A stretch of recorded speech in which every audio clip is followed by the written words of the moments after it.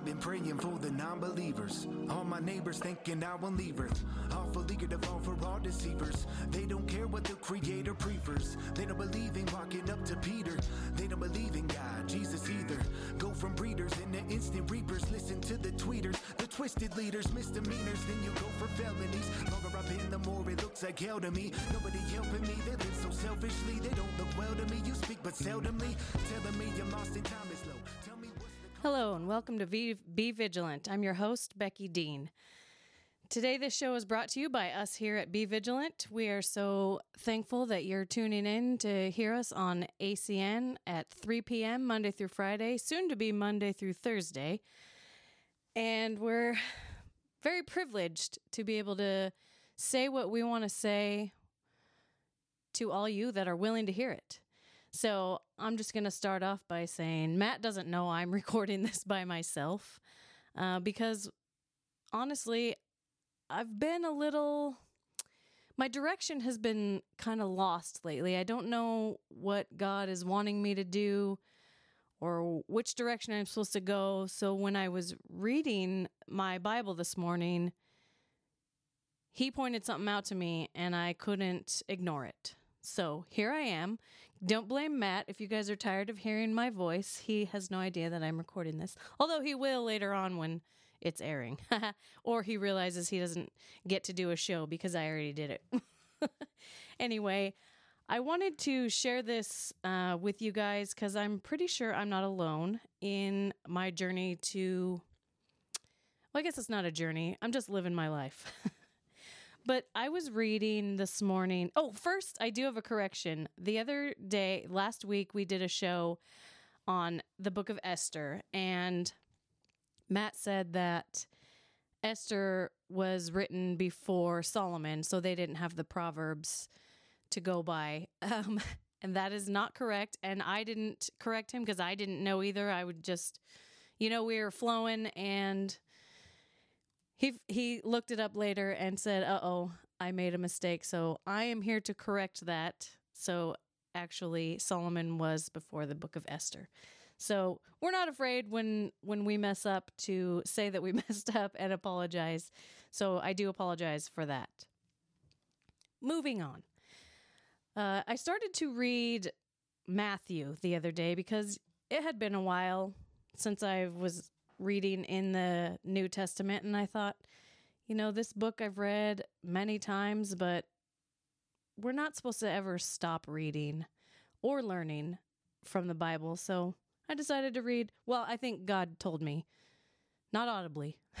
God put it on my heart to start with Matthew and read through the Gospels. So here we are. And today I was reading Matthew 4, and the verse that jumped out at me was Matthew 4:11. Then the devil leaveth him, and behold, angels came and ministered unto him. And I'm sure I've read that a million times and just kind of said, oh, phew, he made it through. The angels ministered to him, whatever that means, moving on. I probably didn't even think that deeply about the angels ministered unto him. But to give you some context, I'm going to go ahead and read Matthew 4, 1 through 11, and a little preface that Jesus had just been baptized at the end of Matthew chapter 3. So this is right after Jesus was baptized. And the Bible says, Matthew 4, starting at verse 1, Then Jesus was led up of the Spirit into the wilderness to be tempted of the devil. And when he had fasted 40 days and 40 nights, he was afterward and hungered. And when the tempter came to him, he said, If thou be the Son of God, command that these stones be made bread. But he answered and said, It is written, Man shall not live by bread alone, but by every word that proceedeth out of the mouth of God. Then the devil taketh him up into the holy city, and setteth him on a pinnacle of the temple, and saith unto him, If thou be the Son of God, cast thyself down, for it is written, He shall give his angels charge concerning thee, and in their hands they shall bear thee up, lest at any time thou dash thy foot against a stone. Jesus said unto him, It is written again, Thou shalt not tempt the Lord thy God. Again, the devil taketh him up into an exceeding high mountain, and showeth him all the kingdoms of the world and the glory of them, and saith unto him, All these things I will give thee, if thou wilt fall down and worship me. Then Jesus said unto him, Get thee hence, Satan, for it is written, Thou shalt worship the Lord thy God, and him only shalt thou serve. Then the devil leaveth him, and behold, the angels came and ministered unto him. Excuse me. So first I want to go over the state that Jesus was in when this happened. Right after he was baptized, God spoke down from heaven, This is my son, in whom I am well pleased. And he went to the wilderness to be alone and fast for 40 days. And I never really thought about why he fasted, why he went to the wilderness to be alone for 40 days. And when I was reading some commentary on verse 11, I don't remember. It might have been Matthew Henry. I'm not sure, because I read quite a few commentaries, because there's not a lot on just verse 11.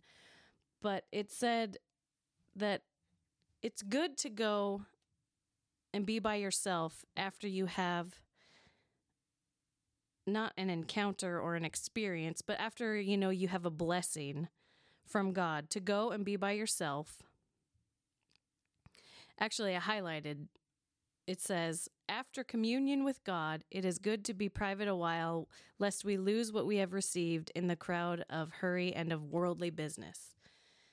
So Jesus did this, I think, setting an example. After something great and wonderful, we don't want to then just say, all right, that was cool, and go back about our business, because it's so easy to get swept up in the world. And if you listen to the show yesterday, my son and I were talking about how new believers can get saved, and then they're just like, all right, cool, see you later, to God. And that's not really what he wants. And it's something that I have never really thought about, is when I have been blessed or something awesome has happened, out of the ordinary that clearly is God, is that I need to take some time and fast. And that is something that I have very much slacked. Fasting is not something that me as a person, or as a Baptist, I guess, really like to even talk about, because it's skipping that time where you feed yourself physically and using that time to pray and to meditate on God's word.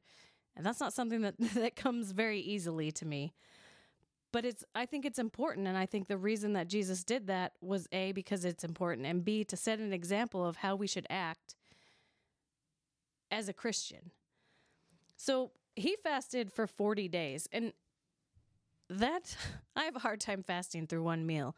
So if you can just imagine the state that Jesus was in after this, after the 40 days, because he was human, fully God, but fully human at this time. He was hungry, tired, he was weak, and his faith was strong, though. That never wavered. I can imagine. I don't really think it needs to tell me that it never wavered, because he's Jesus. But the cool thing is that while he was Jesus, he still had that faith. He still worshiped God. He even said, when Satan asked him to bow down and worship him, Jesus' reply to him was, I don't have to, I'm God. His reply was, For it is written, Thou shalt worship the Lord thy God, and him only shalt thou serve, meaning that he is still going to serve. So that's how we should, we should always base our lives on Jesus. But Jesus is in this weakened state, and of course, along comes Satan, because he never preys on the strong parts of your life. He's going to get you while you're down. He's going to find your weakness, and he's going to attack. So he came to Jesus after he was starving, thirsty, tired, and he tempted him by saying, if you really are the Son of God, turn this turn these rocks into bread. Because, I mean, you're starving. Why wouldn't you do that? And then not only would you be not hungry anymore, but you would be proving that you're the Son of God. So, win-win. But really, nobody wants to win like that when it comes to Satan, because he's evil. And then he would have that power over Jesus, and he can't have power over Jesus.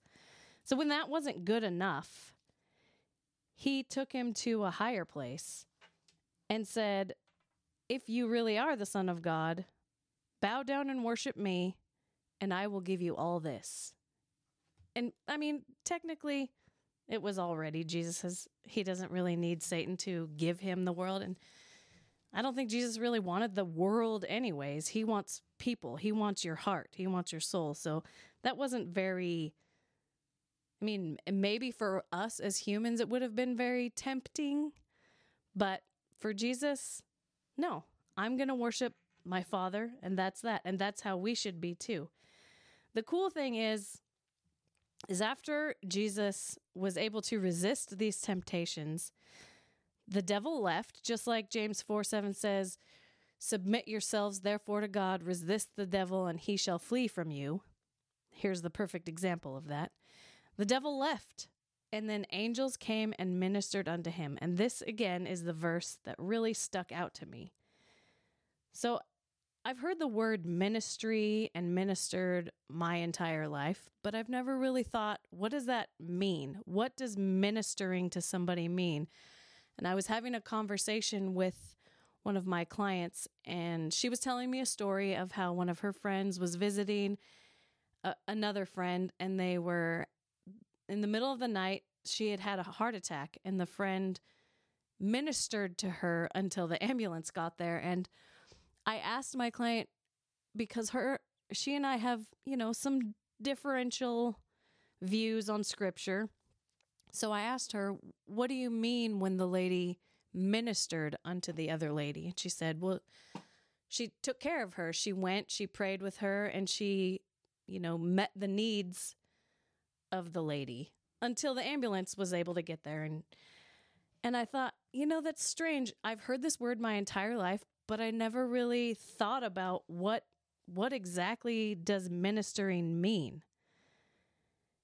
And it was really cool to me to sit and think about verse 11, that God sent angels to Jesus and ministered unto him, meaning they took care of him. They fed him. They gave him food, water, got him healthy and strong again to go about his business. And this is Jesus. This is the Son of God. This is the Savior of the world, Jesus Christ. And God sent angels to minister unto him. He could do this stuff himself. He didn't even have to go through this. But God sent angels to minister unto him, to make sure he was healthy, to make sure he had what he needed. And I think that this is in the scriptures. This is just my opinion now. I'm not trying to decipher through my opinion, but I think that we can look at this and think, if God is going to take care of Jesus, who is God, then why wouldn't he take care of me after I have these struggles and these temptations in my life? Because he will, and we can lean on that to get us through the tough times in our lives.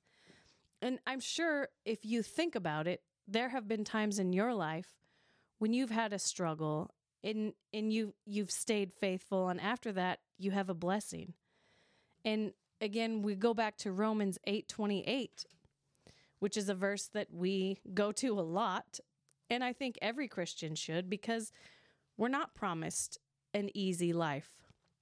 But Romans 8:28 reads, if I can find it here really quick.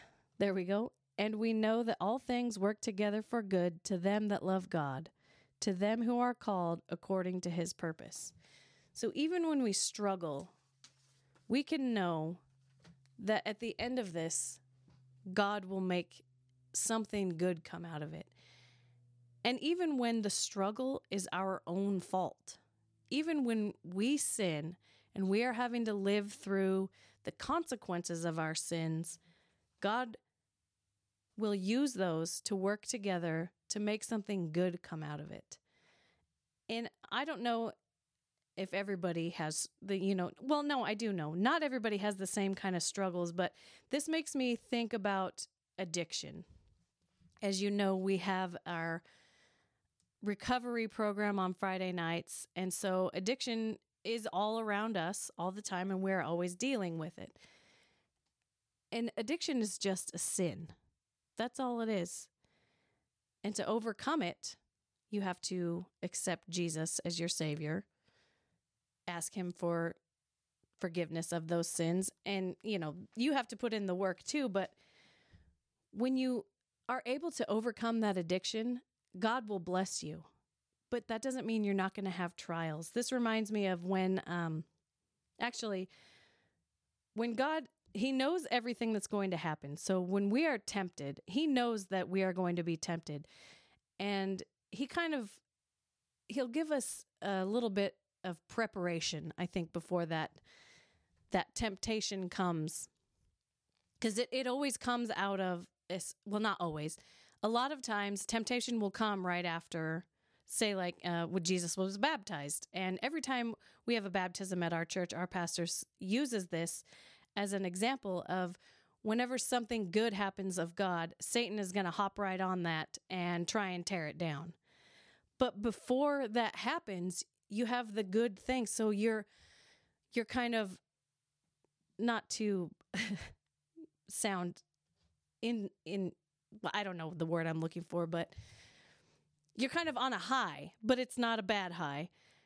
And then Satan will attack you. So when somebody gets baptized, they need to be on high alert, and we need to be praying for them, because Satan is going to pounce, and he's going to try and make it difficult and try and make you question and doubt and all of those things the weaknesses that he preys on. So that reminds me of when we decided to join our church in 2018. I was on a high, I guess, for a long time. Somebody actually said to me, "You always have a smile on your face." And I can honestly say never in my life have I ever been accused of always having a smile on my face. But I thought, wow, that's really cool. I love to feel this way. I loved getting up every day knowing that we had made this commitment to Jesus, and he was blessing us, and he was blessing our family, and we were making friends at our new church. Well, it wasn't new. It took us 4 years to make the commitment. Guys, don't do that. Way too long, but everything in God's timing. But it was so awesome to be a part of this church and to know that we have this fellowship with God and with his people. And I couldn't wait to get to church. We were there and we happened to be doing a remodel. So we were able to be at the church almost 5 to 7 days a week and be around all these great people. And I think that for our family, this happened at this time for that reason, because it got us into the ministry of going and doing short building trips, going and building churches or helping other church builders throughout the United States. So we were on this high and loving every second of life, and then slowly Satan started to creep in and pick away at our family in ways that, no parent wants to imagine, I guess, because he started picking away at our kids. And it would have been very easy to say, you know what, this isn't worth it, and give up and just and forget really what God had just done for us, and forget that he had just brought us to this place in our lives where we have nothing to be sad about. We have nothing but joy and comfort in knowing Jesus Christ as our Savior and knowing that our kids are saved. We had nothing to complain about. But Satan knew that there was that one aspect in our life that he could get us, that he could tempt us. And that's our kids. And for a lot of parents, you know exactly what I'm talking about, is when you see your kids hurting, you feel helpless. And at some points you're asking, where are you, God? Where's this feeling that we had a couple months ago? What am I doing wrong? But that's not the right attitude to have.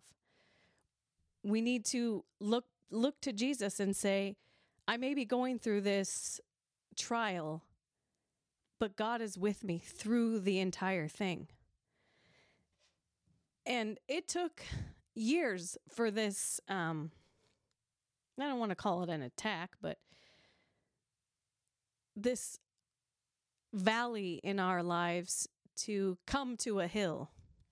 So I don't like to be vague, so I'll just say we had some issues with the kid's biological dad, and some of it took a long time to come out through counseling, and long story short, it ended in victory, and it's all because we kept our faith in God. And we're coming up on the 1-year anniversary of Matt being able to adopt our kids, and that joy again that we felt when we first joined the church, even though the two had nothing to do with each other, but we kept our faith in God, even though it was a big struggle sometimes.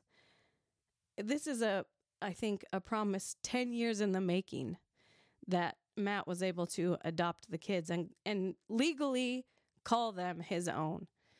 But we stayed faithful no matter how hard it was throughout this entire time. And I think that verse 11, Matthew 4:11, then the devil leaveth him, and behold, angels came and ministered unto him. That kind of was that pivotal moment on October 27th, 2021, when we were able to walk out of that courthouse and celebrate that Matt was able to adopt the kids, and their biological dad had no hold over them anymore. And I think it's not the same as Jesus being tempted by Satan. I absolutely think that we can grasp onto this story to know that even though every valley might not take 10 years, there's always God at the end. Well, he's with you throughout the whole thing. But I just couldn't go another minute without getting this out. So that's why I'm recording this episode right now. I guess, I don't know if it's an episode, a rant, or I just needed to get it off my chest, but I just wanted to let you all know that even through the dark times, there is a way out. In 1 Corinthians 10:13, let me read that to you really quick, because I know we've read it on this show before, and I mean, it's a verse that you can never get enough of, right? It says, there hath no temptation taken but such as is common to man, but God is faithful, who will not suffer you to be tempted above that ye are able, but with the temptation also make a way to escape, that ye may be able to bear it. And that doesn't mean that you're not going to be tempted. That doesn't mean that you're not going to have hard times. That just means that God's not going to give you anything that he can't handle. And there's a saying that goes around that's nowhere found in Scripture that says God won't give you anything you can't handle. But that is not true, Christian. Because if you don't lean on God, you might not be able to handle what he's given you. And he does that so that you can grow your faith. He gives you these trials in your life so that you will lean on him, so that your relationship with him will grow and blossom, and you'll be excited.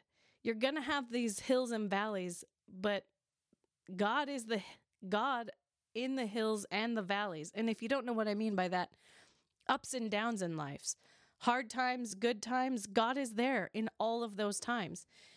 And we need to not forget, especially in the good times, that God is there. We need to be praising him in the good times. And when you're down, don't look for worldly fixes, because that just leads to addictions.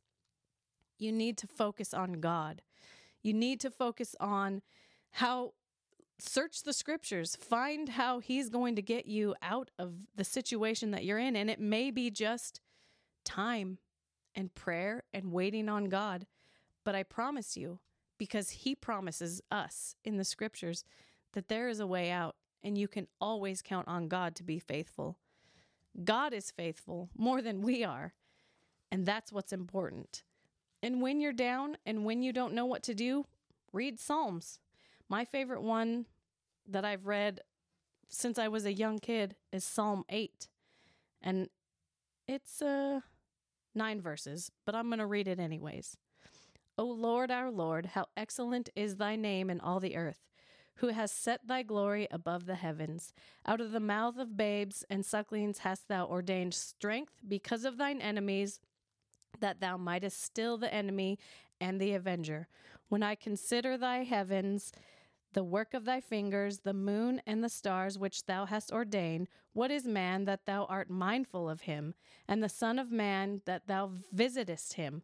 For thou hast made him a little lower than the angels, and hast crowned him with glory and honor. Thou madest him to have dominion over the works of thy hands. Thou hast put all things under his feet, all sheep and oxen, yea, and the beasts of the field, the fowl of the air, and the fish of the sea, and whatsoever passeth through the paths of the seas. O Lord, our Lord, how excellent is thy name in all the earth. I have always loved that chapter. Maybe because it's short, but really because it's true. I mean, the Psalms are full of lifting your spirits verses, I guess. Even though I'm not always full of words, there's always words to find in Psalms. And I really encourage you, read Psalm 8. And as Henry said yesterday, Psalm 23. It's an amazing, uplifting chapter. And let me just read Psalm 23. The Lord is my shepherd, I shall not want. He maketh me to lie down in green pastures. He leadeth me beside the still waters. He restoreth my soul. He leadeth me in the paths of righteousness for his name's sake. Yea, though I walk through the valley of the shadow of death, I will fear no evil, for thou art with me, thy rod and thy staff, they comfort me. Thou preparest a table for me in the presence of my enemies. Thou anointest my head with oil. My cup runneth over. Surely goodness and mercy shall follow me all the days of my life, and I will dwell in the house of the Lord forever. That's all I have for you guys today, so don't forget. Remember, be sober and be vigilant. Thank you. Goodbye. To the old me.